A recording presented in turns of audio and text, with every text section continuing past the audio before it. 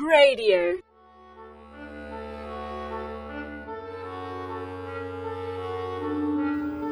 Foolish Wisdom with Bernard Tatunji.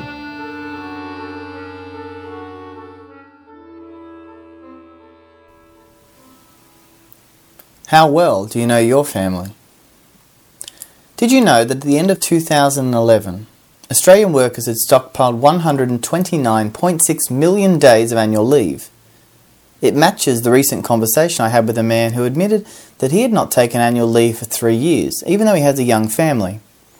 His response as to why was that he liked being at work and would not know what to do otherwise. I guess that if one had not taken a break for a long time, one might forget what to do with the time. This does make me wonder though, why are we not taking breaks? It is good that we like our work, but why are we not going home? Could it be that it becomes easier to be at work than to engage with the family? In our homes and amongst our families, we also have work that must be done. And it is not mowing the lawn or tidying the house. The real work is the building of community, a place where love is received by each member of the family, and a place where each member is able to give love. At the end of last year, I spent 1 month away leading a residential course for 20 young adults from around Australia. During the month, the participants received many different aspects of formation. But apart from everything, what makes the event so transformative is the strong community that is formed.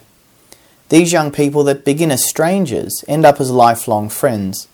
And not only because they lived together for a month, but because they shared their lives at a deep level. Their joys and their weaknesses, their hopes and their fears. So close does the group become that by the end it is a challenge for them to settle back into their home with their own families.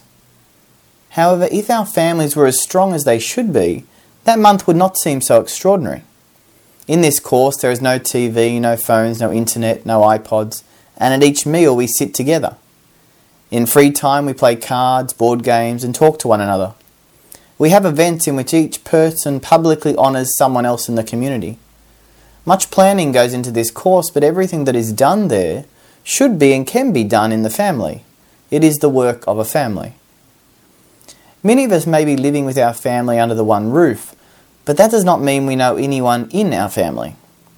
Each time I travel on the train, there are people sitting and reading magazines about the latest celebrity news. I often wonder if they would score higher in a quiz about a celebrity or in a quiz about someone in their own family. How would you score in a quiz about the members of your family?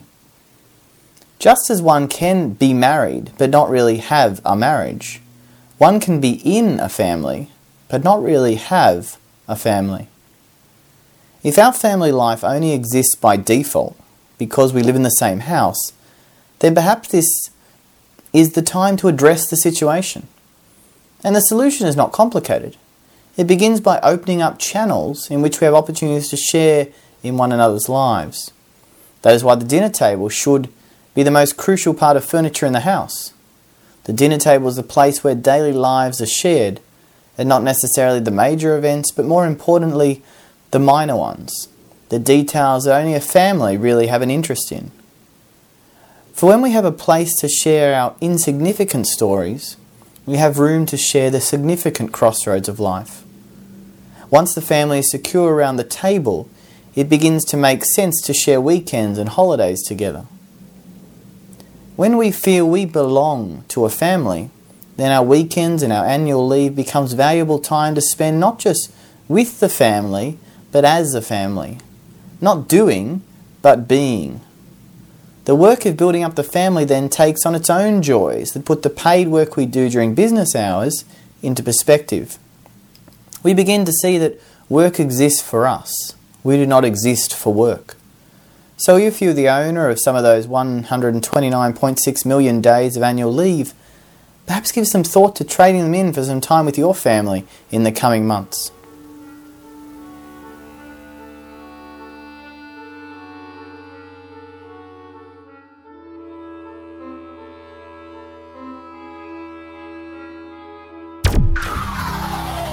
radio.org.au